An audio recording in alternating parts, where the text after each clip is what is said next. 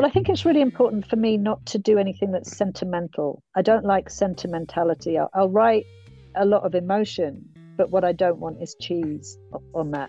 Thank you very much.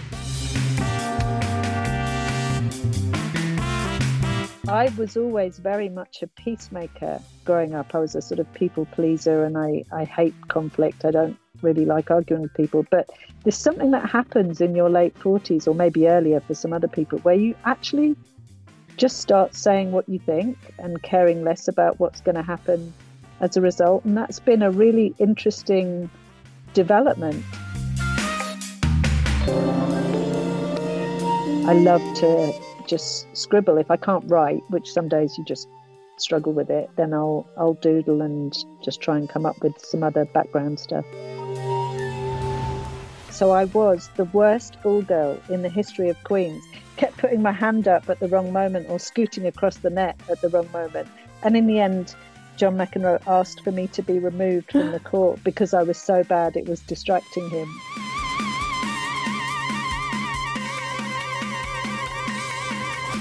Hi and welcome to Bestsellers. I'm Natalie Jameson.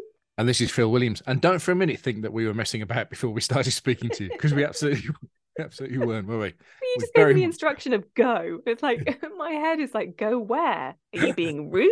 Like, I know that. Anyway, welcome to Bestsellers. We have got a brilliant episode for you today because we're chatting to Jojo Moyes, who we both adore. You know her better than I do, but I wish I knew her as well as you did.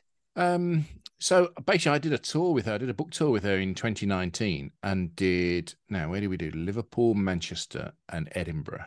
Edinburgh was phenomenal. The previous night, Ben Elton had played this venue and then we were there. And it was great. Really, really good. And she's a natural raconteur. She's got a great intellect, a great wit. But you say I know her better than you. It becomes very clear in this podcast that I didn't know her as well as I thought because she'd had quite a tumultuous lockdown. She had. You hadn't read the Sunday Times or Saturday Style article that I had before. Right. Okay. Yeah. So there's a bit of personal news update from Jojo in this as well. But most importantly is just her talking about how she formulates what is a really clever comedy book, I think. It's a really clever comedy that's packed with laughs and twists. And you'll never guess the ending in a month of Sundays. And do you agree? Did you find it the same? Because we haven't really talked about this, have we, together? No. So the book is called Someone Else's Shoes. And I think because Jojo Moyes is one of those authors who's so successful and is so well known now because of books like Me Before You and the movies that kind of have come with various of her stories as well. I think people might have a preconceived notion of what each book is going to be like. And I think you're wrong. A lot of you, not all of you, obviously. But I think sometimes that can be quite limiting to what people expect when they open a book. And every book I've read of hers, I've found to be quite different, actually. And there's a common thread throughout her style of writing. There's a huge amount of warmth. Yeah, exactly. But they're not all weepies, they're not all really kind of mired in sadness, which I think is sometimes what people perhaps conceive they're going to get from a Jojo Moyes book, but it's not like that at all. Absolutely agree with all of that. So Natalie, go. You're going to do that again. So have a listen to what Jojo Moyes has to say just about life lessons and writing lessons and writing a really funny, brilliant, engaging story. And I hope you like it. Here's Jojo.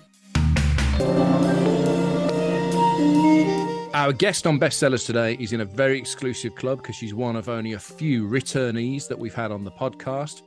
And she's sold so many books that she's lost count. So it's over 40 million and it might be closer to 50 million. We're in that ballpark as we talk to Jojo Moyes today. How are you?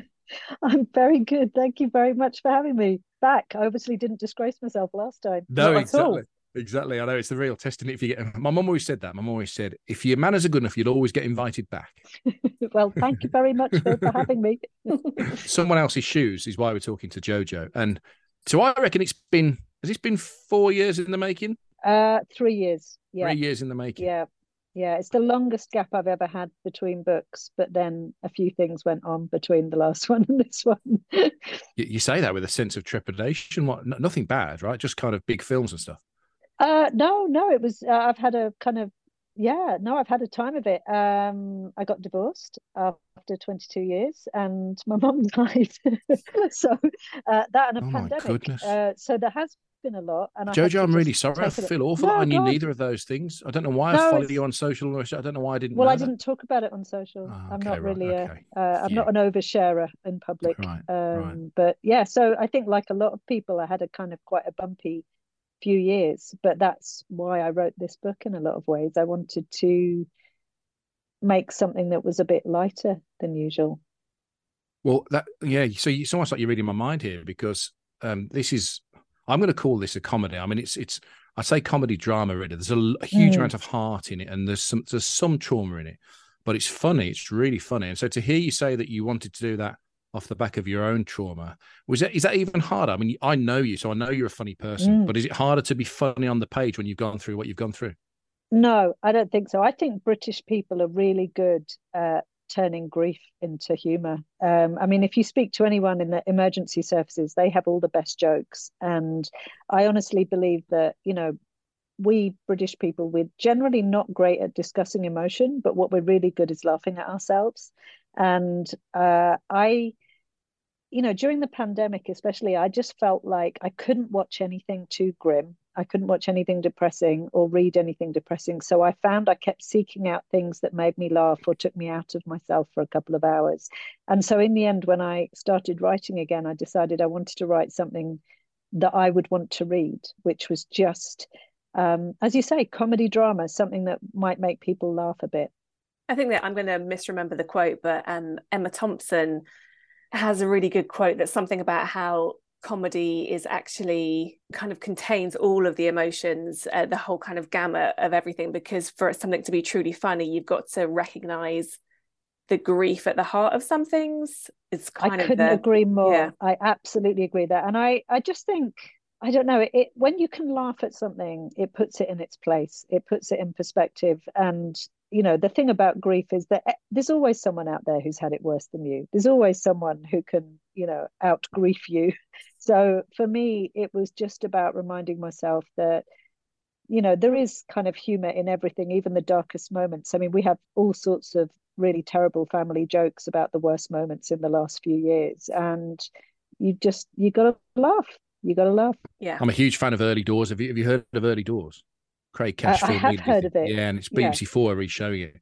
And there's a really kind of quite dark but deliciously funny line in there from one of the old regulars, Tommy. And the barman asks him if he's all right, and he says, yeah. Then he says, Charlie Taylor snuffed it. And he says, I see. He says, yeah. He says, 77 he was, and not once has he been to the seaside. And whilst that really made me laugh, the darkness in it as well. Yeah, but I think that is peculiarly British. I really do. I think, if you go to America, listen to Prince Harry talk about his trauma. It's very serious. There's very little humor in it. How you can't laugh at a Todger covered in Elizabeth Arden, I don't know. But to me, that's hilarious. And yeah, I'm definitely one of those people who, I might be crying, but even when I'm crying, I'm thinking of something funny in the middle of it. I'm sure psychologists would have a field day, but I think it's not a bad way to process sad things. So can I introduce our listener to some of these characters, and then you can stop me if I go too far, right? Okay. So we meet Sam first of all. Sam's 45. Her husband's in depression. Her daughter, Kat, describes Phil, the husband, Kat's dad, as being in standby mode the whole time, which I really resonated with. Can I just pause you for a second there, Phil? How did Yeah. you feel reading a book where one of the characters has your name? I didn't realize that. Oh my goodness. Well, It's to be honest with you, coincidence, Phil. my ego is so out of control that I was instantly flattered by it. I thought, oh, bless her. She's had such fun with me on the last tour we did together. She's named a character after me. I'm so touched. And You then I just live realized in my subconscious. Yeah. that the character was manically depressed and doesn't move off the sofa. And I thought, I mean, I love a sofa, but I'm hoping that I'm not on it that much. And I started saying to my wife, am I on the sofa as much as Phil in this book? So yeah, he's in there. She's got a boss who she doesn't like, who's mean to her. And that's one side of the story. And on the other side of the story is Nisha, who's been married for 18 years. all the trappings of wealth around her husband, then hands her divorce papers via his own security staff. There's a mix-up at the gym involving the title of the book, Someone Else's Shoes. And that's probably all you need to know, right, to get started in this. And then these lives intertwine. But the way you've done it is so clever. I wanted to ask you about plotting, because it must have been a nightmare. It was. I have to say there were more than one occasion where I wrote myself into a corner and had to spend a couple of weeks trying to work out how to get myself out of it. I mean, because it is essentially a caper. It's an old-fashioned caper with some twists and turns, and you do have to plan those really carefully. I mean, I'm in awe of writers who say that they can fly by the seat of their pants, because I have to know where the twists are coming, and even then, it was a difficult one to plot. But it was fun. I really enjoyed it. It was like writing something from the 1940s or or 50s, those sort of fast moving, fast talking stories that involve mix-ups and match-ups. And Well, it reminded me a little bit of, I mean, I don't want people to get the wrong impression, because there's no violence in it, but it reminded me a bit of True Romance, where it's building up to that. Yeah, because there's so many things that happen in that film that build up to that big shootout at the end. And Jojo's book doesn't end in a big shootout, by the way, just to put you straight on that. But what I mean is that all the loose ends get tied up. And even at the very end, at 2:00 this morning when I finished it, I thought, oh, you've even took care of that. And so I now have no further questions. And that's really satisfying as a reader. Is that important to you as a writer? Do you know we feel like that? Well, if I read a book and I invest my time and I invest my energy into kind of really going along with it, and then it has a weak ending, I get so angry I want to throw it across the room. So for me, it's really important to give the reader a satisfying ending. And that ending, as you say, has a double twist, so that just when you think the ends are tied up, something else happens. And when I worked out what that something was, I had such a jolt of pleasure, because I knew how it was going to work. And also it says something about everything that's happened in the book. And when you get moments like that, that's when the writing process is its most fun, because it's your subconscious is probably working stuff out for you, and then suddenly it comes to you at 3 a.m. and you're like, yes, I can do this. It is a very satisfying ending. I think it's really interesting, actually, even just hearing the pair of you talking about the book to start with, because I have a hunch that obviously, Jojo, you wrote this book, so this is all your hard work. But I think that each of us might empathize with a different character or have a favorite different character. Go on then. Say who you did. So my favorite character, I think, is actually Sam. Right. Yeah, it divides really cleanly into Sam and Nisha, and just for and Jasmine as well. Yeah, Jasmine is the best character of all of them, really. Well, I'm going to throw you all both a curveball. Oh, go on. So my favourite's Alex. Is it? Yeah. Okay. I just admired Alex's real calm, even-tempered stoicism about life. Clearly hasn't had the easiest of runs, so it's not like he's got nothing to be fraught about, but he's not fraught, and he recognises that food is the joy he can give to other people. So he's the chef in the hotel, we should explain. Yeah, the first meeting between Nisha and Alex was the most fun scene to write, because Nisha is a character who turns her anger outwards, as opposed to Sam, who internalizes everything. And Nisha is in a hotel kitchen having a massive meltdown. And at the end of this meltdown, she looks up and sees Alex, who's this short order chef, watching. And she's immediately on the defensive and aggressive about it. Like, what do you want? I'm sorry, I'm going to tidy this stuff up. And he just says, I'm going to make you some food. Sit down. It's hard to be this angry when you've eaten food. And he's so calm. And she's never met anybody as calm and level as that. And she doesn't know what to do. And the most fun in that book was building their relationship with him being level and her going out of her mind because she doesn't know how to react to level. Yeah. And that was the bit that also stuck with me when I was reading it. And I tweeted you about this, saying I just really wanted to have one of Alex's sandwiches. And I do now get to ask you, like, is there a hotel somewhere where you've had the most delicious sandwich? No, but I did once get served a salad, which sounds really unexciting, in a hotel in Georgia on a place called Peachtree Avenue, which makes it sound like the most gorgeous kind of Scarlett O'Hara type place, but it was actually a kind of multi-story.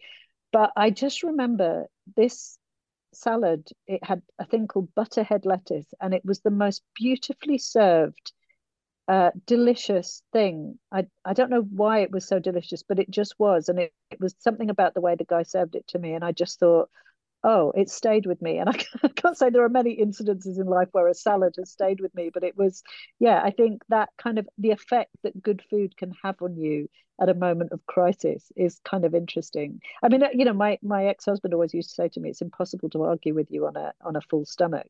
I am impossible to argue with on a full stomach, and yet I am a nightmare when I'm hungry. So I think, a lot of marriages could probably be saved if someone just put a big plate of spaghetti bolognese in front of them before they spoke to each other. Yeah, I think you're probably 100% right there. Would you like to read us a part of the book before we get too involved in discussing the plot line? Yes, I'm going to just read from the first page because it's so twisty, this book, that I'm anxious that I'm going to kind of introduce readers at the wrong point. So I'm just going to put a little torch on because it's quite dark in this room. But this is an introduction to Sam, who is the exact opposite to Nisha, who is angry and fearless and doesn't care what anybody else thinks. Sam is a British middle-aged mother of one who is squeezed by life in all sorts of ways. Sam stares up at the slowly lightening ceiling and practices her breathing like the doctor advised her as she tries to stop her 5 a.m. thoughts congealing into one enormous dark cloud above her head.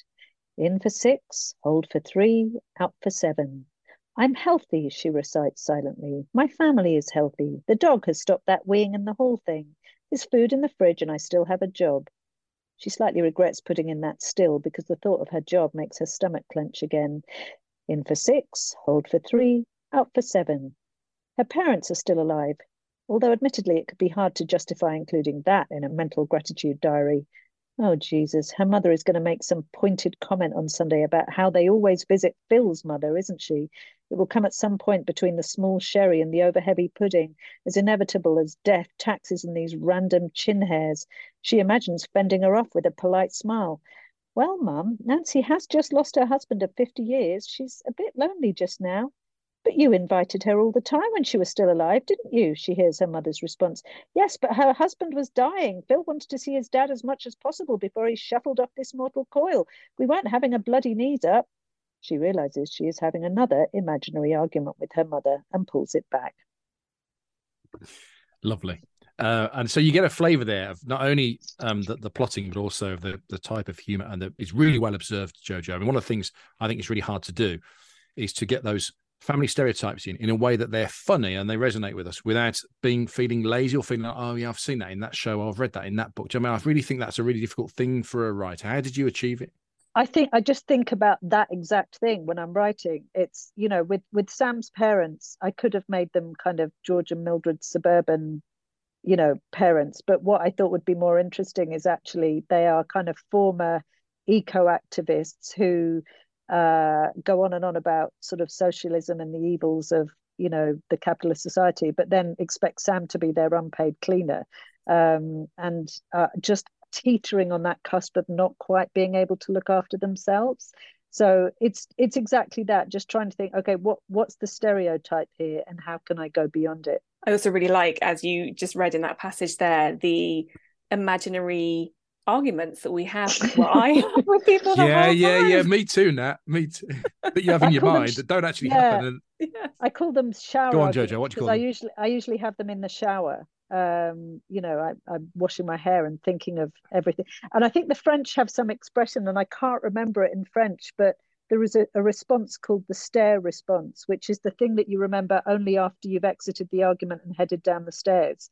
And I wish I could remember the actual term for it, because I get that all the time, like 4 hours later, suddenly remembering what I should have said. So it's the imaginary argument and the failed response.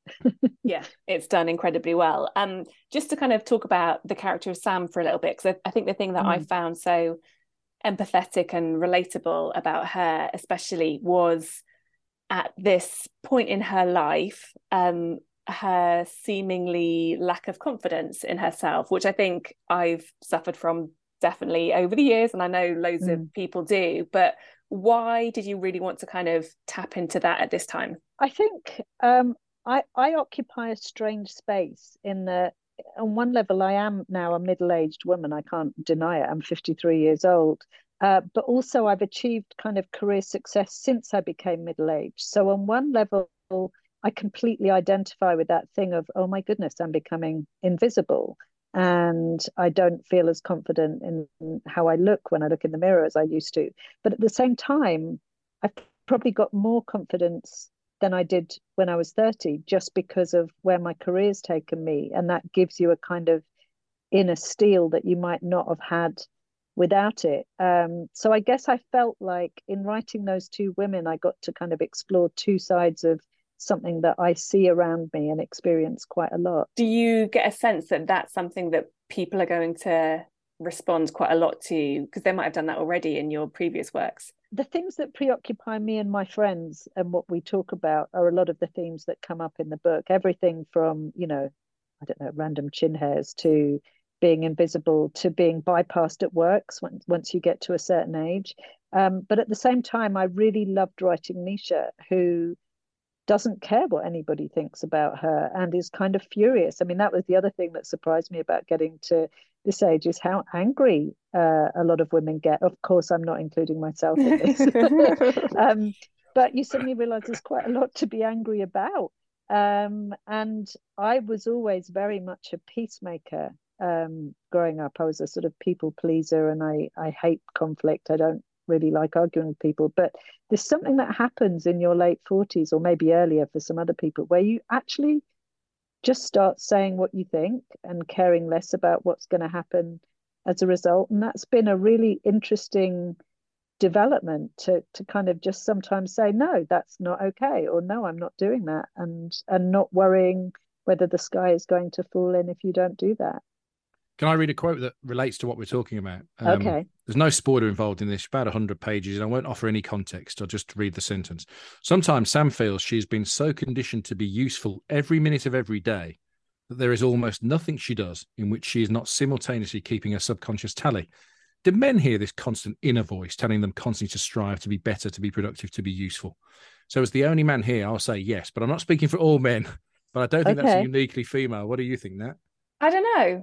I think there is like it's really hard to do like sweeping generalizations, right? Certainly when it comes to gender. But don't let that stop you. I know, right?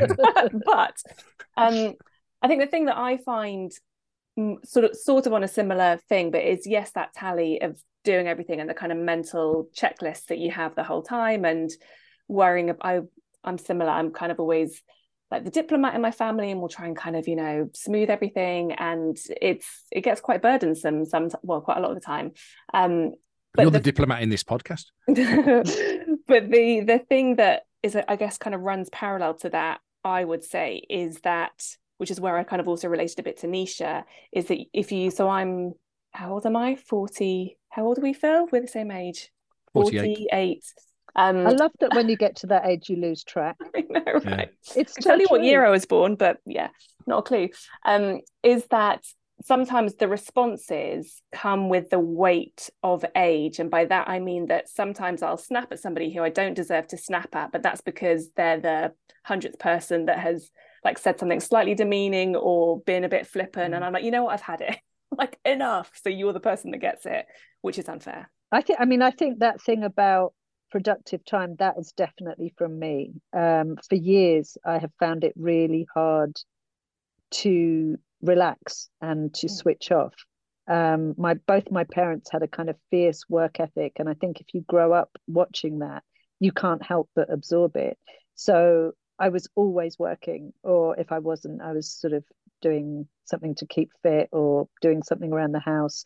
And it's been Jojo, don't you think also that's to do with lesson. your choice of job as well, though? Didn't you write for print before? And what I was getting at is, haven't you always been in deadline-driven worlds? I mean, Natalie and I discussed this. Our deadlines sometimes are by the hour.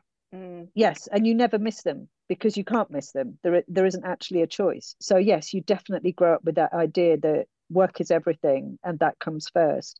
But in terms of, I think I hadn't realized until I kind of was forced to slow down how hard I pushed myself in every single area, improve yourself, do better, There is a constant narrative, be useful at all times.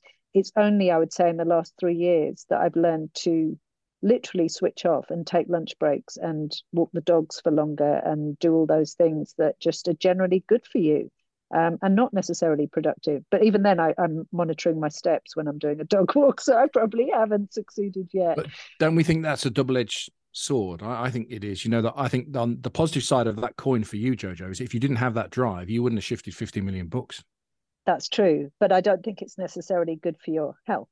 Yeah. That's what I've learned since, I in 2019, with everything else that was going on, and well, in fact, the tour that you saw me on, at the end of that, I slightly fell apart at the seams. Just too many countries, too much time working, and I hadn't realized really how depleted that was going to leave me. Because if it's a job you love, you don't realize that there is a cost, and you must get this. Any freelancer gets it. If you love what you do, you can't see a reason to switch off, because you feel privileged to do it. But actually, even doing the thing that you love has the capacity to kind of drive you into a rut. And yeah, I hit my rut in 2019. I feel awful knowing that, But then the dates we did together were probably at the beginning of that tour, weren't they? They were at the beginning, yeah. By the end, I was sort of held together by dry shampoo and bits of makeup. I mean, it was. But I don't want to embarrass you, but my overwhelming feeling, having never met you properly before, I think once in a studio, having spent a few dates with you on that tour, my impression of you was of a really inspirational, successful figure who had a great infrastructure. I remember in Edinburgh, we met Jenny Colgan. And then my flight got delayed the day after, and you were all whizzing back to London, and I couldn't get out of Edinburgh Airport. And Jenny messaged me, having only known her through you the night before, and went, I'll come and sit with you at the airport. We'll have lunch together. And I'm like, wow, Jojo is not only lovely herself, she's got some lovely people in her life. And I thought you were just so sorted. Isn't it funny? That was my view from afar. On that level, I am completely sorted. I mean, there is no coincidence that this book is about the solidarity and friendship of women and, and men. It is all about how if you pick good people, you will be supported by them and they will support you and you will support them. It is just, I could not have got through the last 3 years without my friends. I am so immensely grateful for them that I get teary talking about them because, the older I get, the more I realize how important those people are, your chosen family, not just your biological family. And I'm just immensely lucky with mine. I mean, I've been friends with Jenny over 20 years now, and there's a whole bunch of other writers who we are friends with. And oh God, such a corny phrase, but we lift each other up every single day. And you can't put a price on that. That's just, that's better than any antidepressant. Can I do one quote on this, Nat? Just before we leave this theme alone, because it fits with what we've been talking about. Again, quite early on in the book, I'll offer no context, although it doesn't really, it works in isolation. Nisha is not big on female friends. School had left her with a deep distrust of the subtly volatile dynamics that form when girls get together. Female friendships were febrile, prone to little explosions, frequently leaving you feeling like the ground was shifting under your feet in ways you couldn't quite fathom. So I wanted to ask you both as women what your experiences are of forming friendship groups, because my wife's got a really solid bunch of female friends that she's known since she was 6 or 7. But I say to her, I think that's quite rare, and that I think girls are more likely to fall out than boys. And I think if boys fall out, they go, what have you done that for, you prick? No, you're a prick. Should we get a pint? Yeah, we'll get a pint. And it's done. But girls tend to, I don't know, again, I'm generalizing, but they seems to harbour and fester. Is that fair? You can go first, Jojo. Yeah, I think it is fair. I think it took me I was an only child till I was 20. And so I think I understood the importance of friendship and how to cultivate friendships really early on, because I didn't have brothers or sisters to kind of depend on in that way. But I would say in my 20s, I probably hung out with some people who I didn't realize were maybe not always acting in my best interests. I think it takes you a while to understand whether someone is good for you, and they, you might just not be a good match, or there might be a kind of competitiveness, or they might have their own issues going on that don't coalesce with yours. But what I found definitely in the last 20 years is that once you know your people, and you can recognize them pretty early, it's like that glint of recognition where you go, oh, you're my tribe, I get you. And it's such a joy, that meeting of minds, that chosen family, when you just get together with people who you have got your back. And there's a scene in it where Nisha calls on someone who she thought she'd fallen out with and hadn't spoken to for over 10 years, who immediately has her back and says, I'm there, I'm going to sort this for you. And that's my experience with a lot of my really good long-standing friendships, which is we might not speak for a year or two, and then you can pick up a phone and you're exactly where you left off. And yeah, but I also think you have to nurture those things. You have to be a good person, look out for them when they're having a tough time, check in with a text message once in a while. Don't necessarily be offended if you don't get a response. All those things I feel like I've learned over the years how to be a better friend. Yeah, I think I'd similarly say, so again, I don't want to kind of give away plot things, but that point in the book where there is like an old friend that gets called upon, I'd say from my experience, I've got quite a few of those, of people who I really don't see very often at all, but there were friendships that were formed at school maybe, or like early on in work.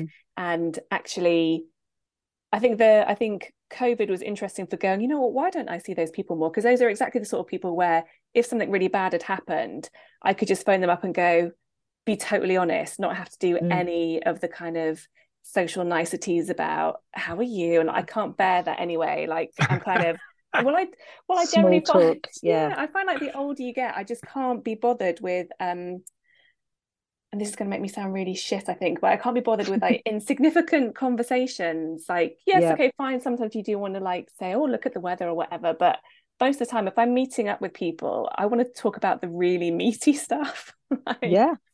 That's what I'm interested in. I don't want to talk about kids' uniforms or like, what colour your curtains are.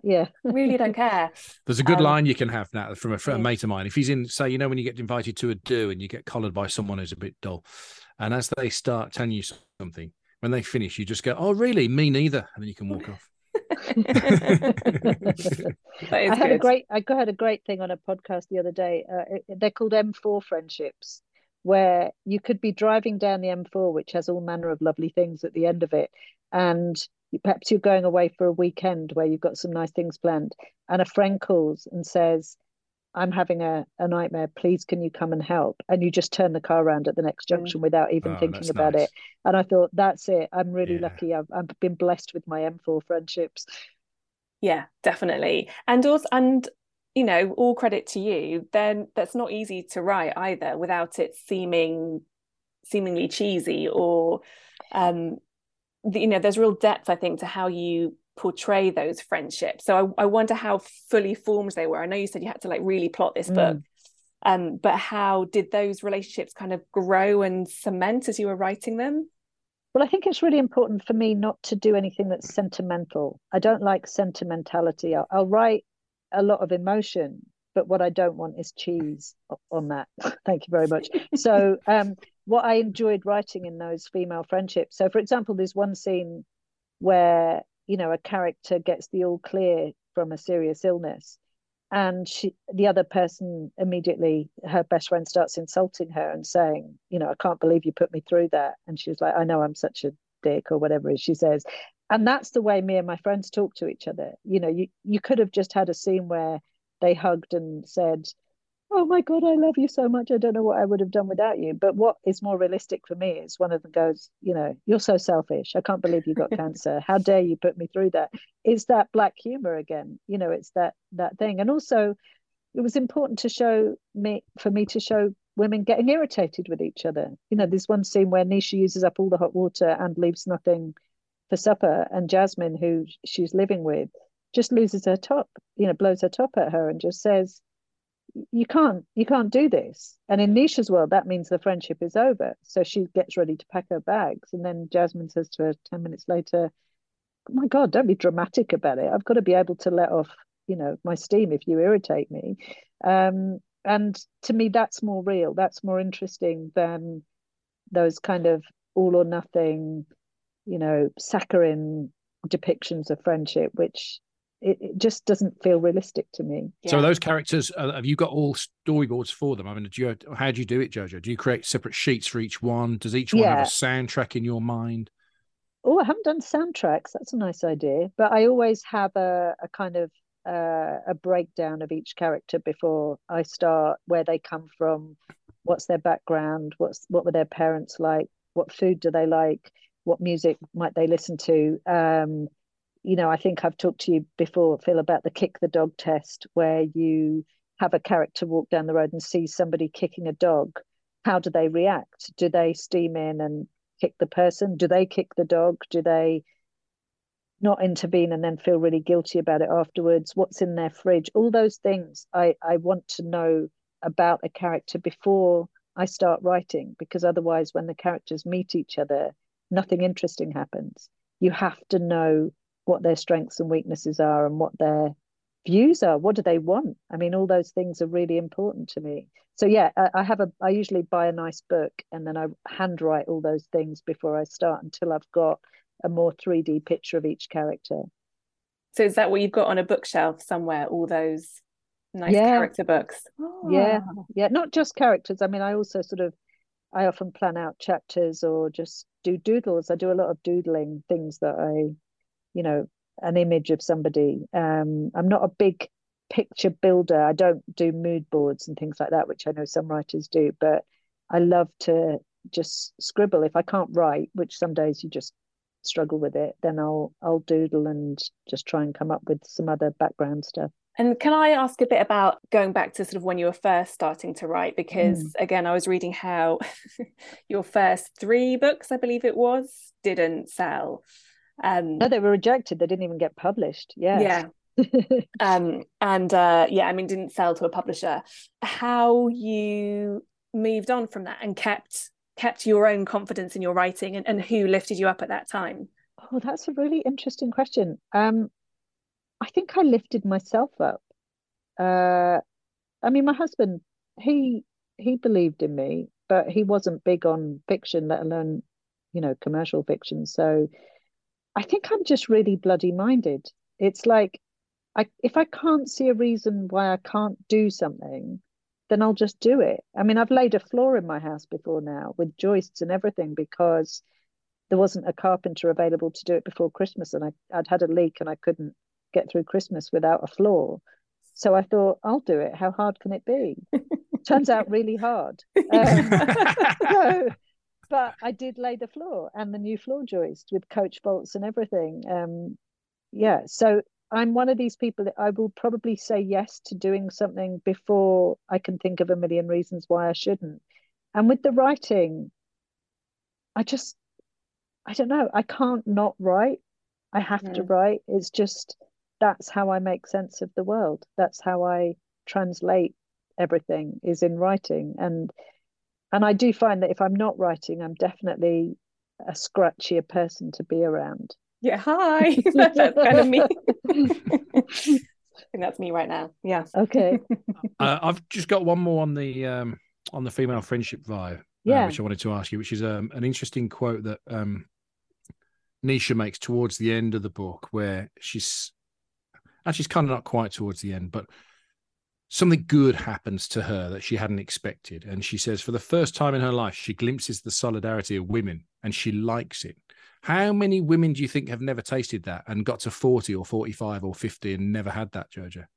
I've got no idea. I mean, I don't think it can be many, but I remember in my 20s meeting loads of women who would say things like, I'm not really a girl's girl.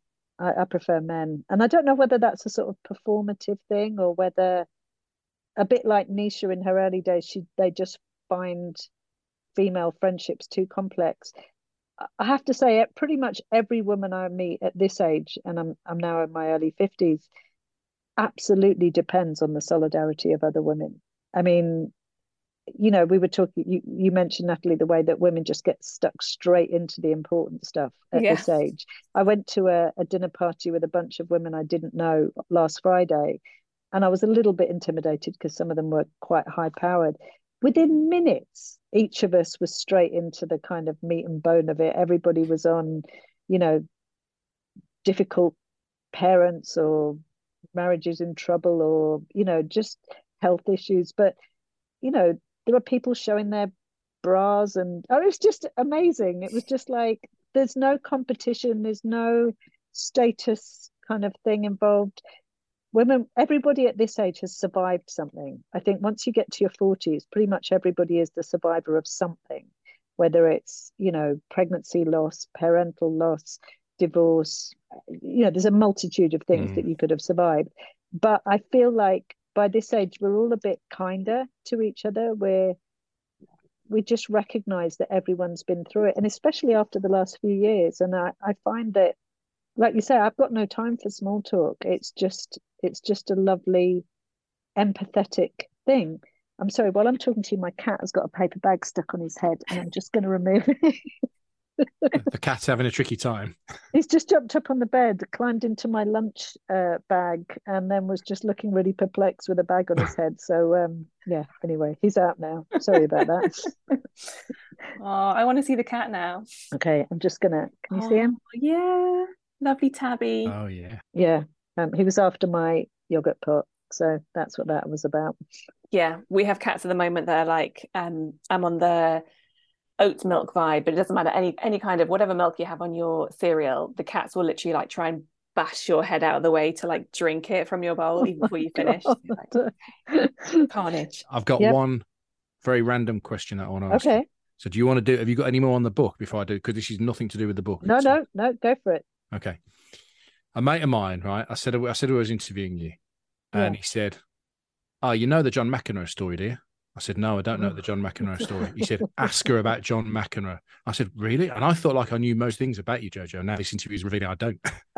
Okay, so this is something that I'd managed to wipe from my memory bank for about 30 years. But when I was a schoolgirl, I was part of a group that got asked to ball girl at Queen's Tennis Club for is it like whatever tournament, the big tournament they have. Yeah, it's the precursor to Wimbledon. That's it, the precursor to Wimbledon. And by some chance, I ended up ball girling for McEnroe. The problem was I'm really bad at sports and I didn't remember the rules. So I was the worst ball girl in the history of Queens, kept putting my hand up at the wrong moment or scooting across the net at the wrong moment. And in the end, John McEnroe asked for me to be removed from the court because I was so bad it was distracting him. So I am probably the only ball girl he's ever asked to leave a match. And have you met him since? Have your paths crossed again? No, never. I'm not sure he'll remember, but I certainly remember it. I don't even remember being humiliated. I just remember being really relieved that I was being asked to go because it was that kind of nightmare thing of just being in a public space totally out of your depth, not having a clue what you're doing. I don't really know how I ended up there, but there you go. I feel like you need to write that as well into some story somewhere if it hasn't appeared already. But yeah, well, one of my many, humiliating episodes, they pop up into the subconscious here and there. Is there anything, I mean, obviously you've had so much upheaval over the last few years. Is there anything that you are scared to write about that you haven't managed to get out of your brain yet? Oh my goodness. Yeah, I mean, the one thing, I feel like on one level I've led a really, really interesting life. And yet everyone I know who's ever written a memoir has lost friends and family as a result of doing it. So I think the one thing I couldn't write about is myself.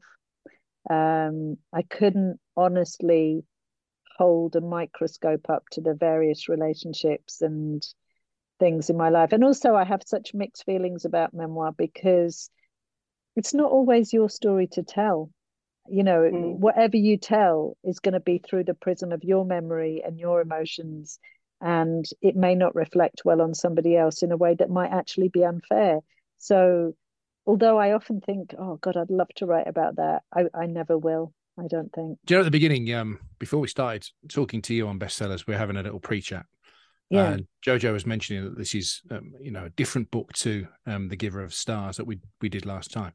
But I think there is commonality to it. I think the commonality is the heart. And I think that having read 5 or 6 of your books now, they're always full of heart. And that's why I think I love them so much, because that it's the heart that cheers up the reader.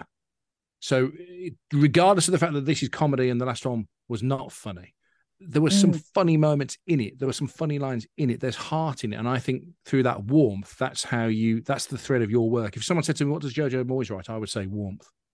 Oh, do you know what? I think, the nicest thing anyone's ever said to me about my work. Thank you. all I can say is that I have to feel it to write it. I just, I feel it's so obvious when you read something where someone is either, trying to second guess a market or copycat something else that's already been out there. Or I just, I think if it doesn't come from something really deep, I mean, Marion Keyes, to me, she's all heart. When you read her I stuff, agree. you feel everything that her characters go through. And when you meet Marion in person, she is that person.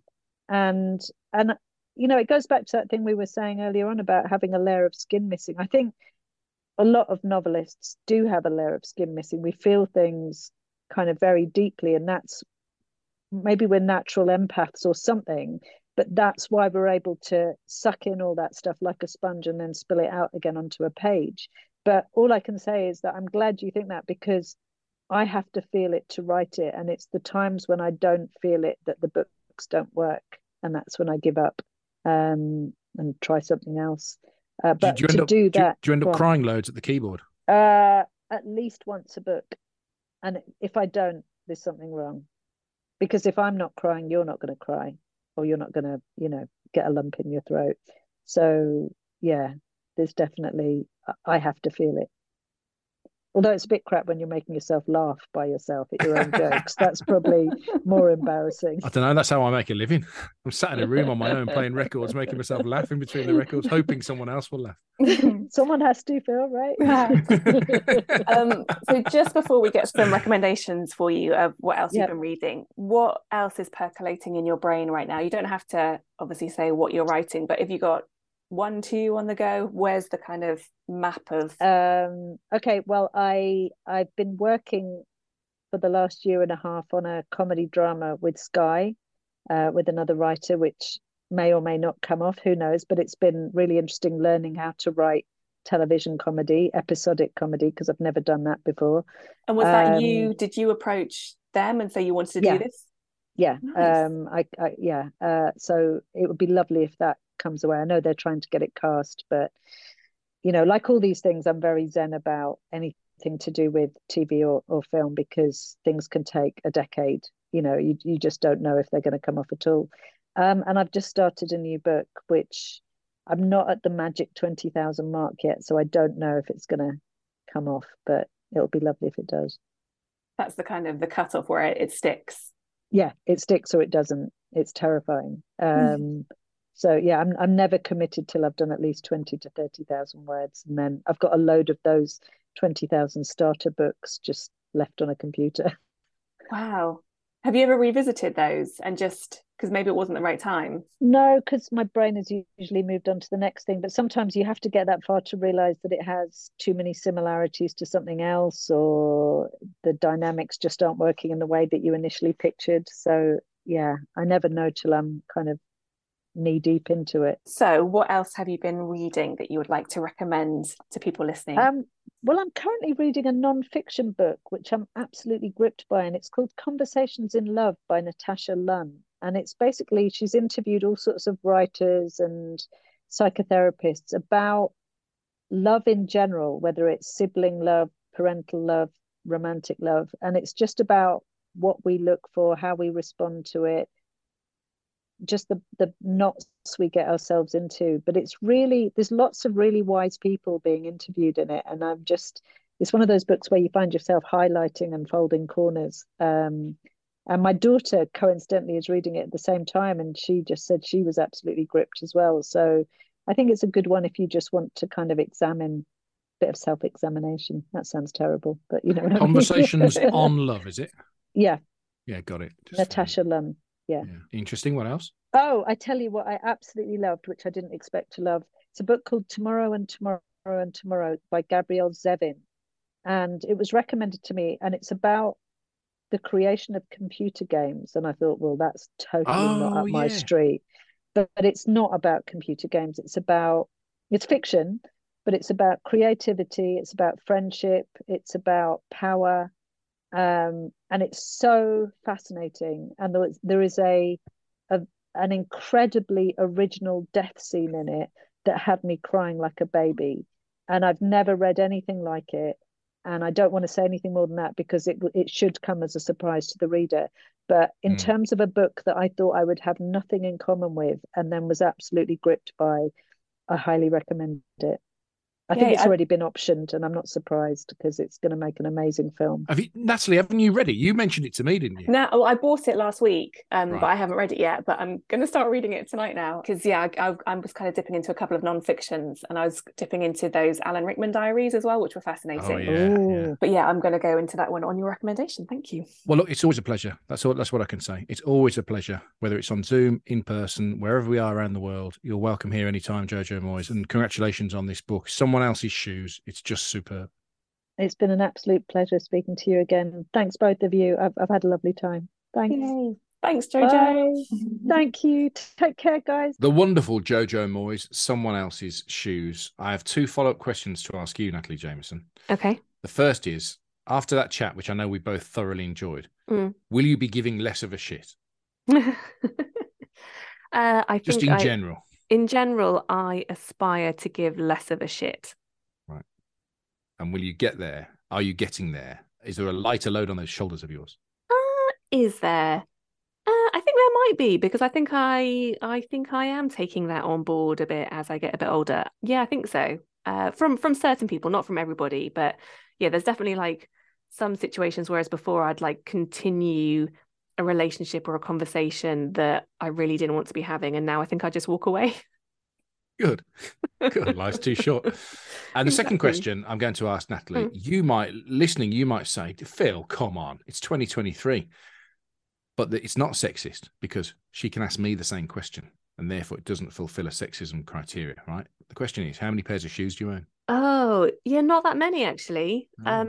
My kids will probably disagree because I definitely have the most in like a kind of shoe rack that's in the hallway. But in my defense, I'd say that's probably because I've got maybe 3 pairs of heels, but I just never wear them. I've gone through various stages in my work and career. I'm like, yes, I should look a certain way and I should wear these heels. Yeah. And I do like how they look on my feet. And, you know, I get the whole like leg lengthening thing. And I do like the look of high-heeled shoes, but I just like to walk too much. And they're so uncomfortable. Like they're impractical, aren't they? Yeah, they're just like, it just doesn't work. So I kind of give up on them now. But how many pairs do I have? I'm going to guess it's probably like maybe like 12. But like in terms of shoes that I wear regularly, I'd say 4. Right. And have you ever gone for a high-end pair like the pair in the story? No, same. I'd rather buy a high-end cake. One of the many reasons we get on. Yeah. And what about you? How many pairs of shoes do you own, Phil? So shoes is 1, 2, just 2 shoes. What you define as kind of smart shoes. Oh, I'm defining like shoes as all things I put on my feet. Well, I'm going to break it down for you because it gets better, right? So it's also where you're going to remind people that you can buy us a coffee, and this is the type you can buy me a pair of trainers. Insulating chat you'll get. So 2 pairs of shoes, but trainers is my big obsession, specifically Adidas trainers. Oh, really? I'm a Vans girl. Right. So the thing is, and then what I do is, because I've noticed with Adidas, probably the same with Vans, that if you don't buy them when they come out, I should mention at this point, handily, I am a size 13. Oh, right? Okay. And what's weird about that is that I wasn't always a size 13. Up until about 41, 42 years of age, I was a 12, right? And then suddenly my feet grew a size. And at first, I was trying these trainers on this shop. And there's obviously this very young, trendy kid in there selling them to me. And I says, God, these are narrow, mate. And he said, they're the style, I'm afraid now. Narrow trainers are in. Have you not noticed that in other shops? I said, no, not really. So then I went to Nike. I had the same experience, right? And I'm like, I said, are these narrow feet? He said, no, not really. So then he said, let's measure your feet. And then he went, you're in the wrong size, mate. These are a 12. I said, yeah, I'm a 12. No, you're not. He said, you're a 13. Amazing. Yeah. That wasn't my best training experience. My best training experience at a shop in London, right? You'll love this. I literally went in for a browse. I was 15 minutes early for a meeting. So I thought, I'll just kill 15 minutes in here, right? So all these trainers I liked, got them off the shelf, said to the young kid, got these in a 12, mate. It's obviously before my feet had grown, right? He said, I'll go at the back and have a look. And he's gone forever. He's got, like, normally now they on a radio, aren't they? And, but he went out, comes back. He says, no, sorry, mate, we haven't got them in a 12. I said, okay. I said, what about these ones? Found a second pair. He said, I'll go at the back and have a look. And he's gone ages again. I'm like, I shouldn't have done this. And he comes back, he said, I'm really sorry. He said, we haven't got these either. I said, I'll tell you what, 3's a charm. I said, try those, and then we'll have to leave it. And this time he's gone proper long time. And I'm looking at my watch going, I've gone from being early to now I'm going to be late if I don't walk out. But I don't want to walk out because it's rude, right? And eventually he re-emerges and he says, "Oh, I'm sorry, mate. I've just been told out the back we don't do 12s in anything." So we could have eliminated that right on pair one.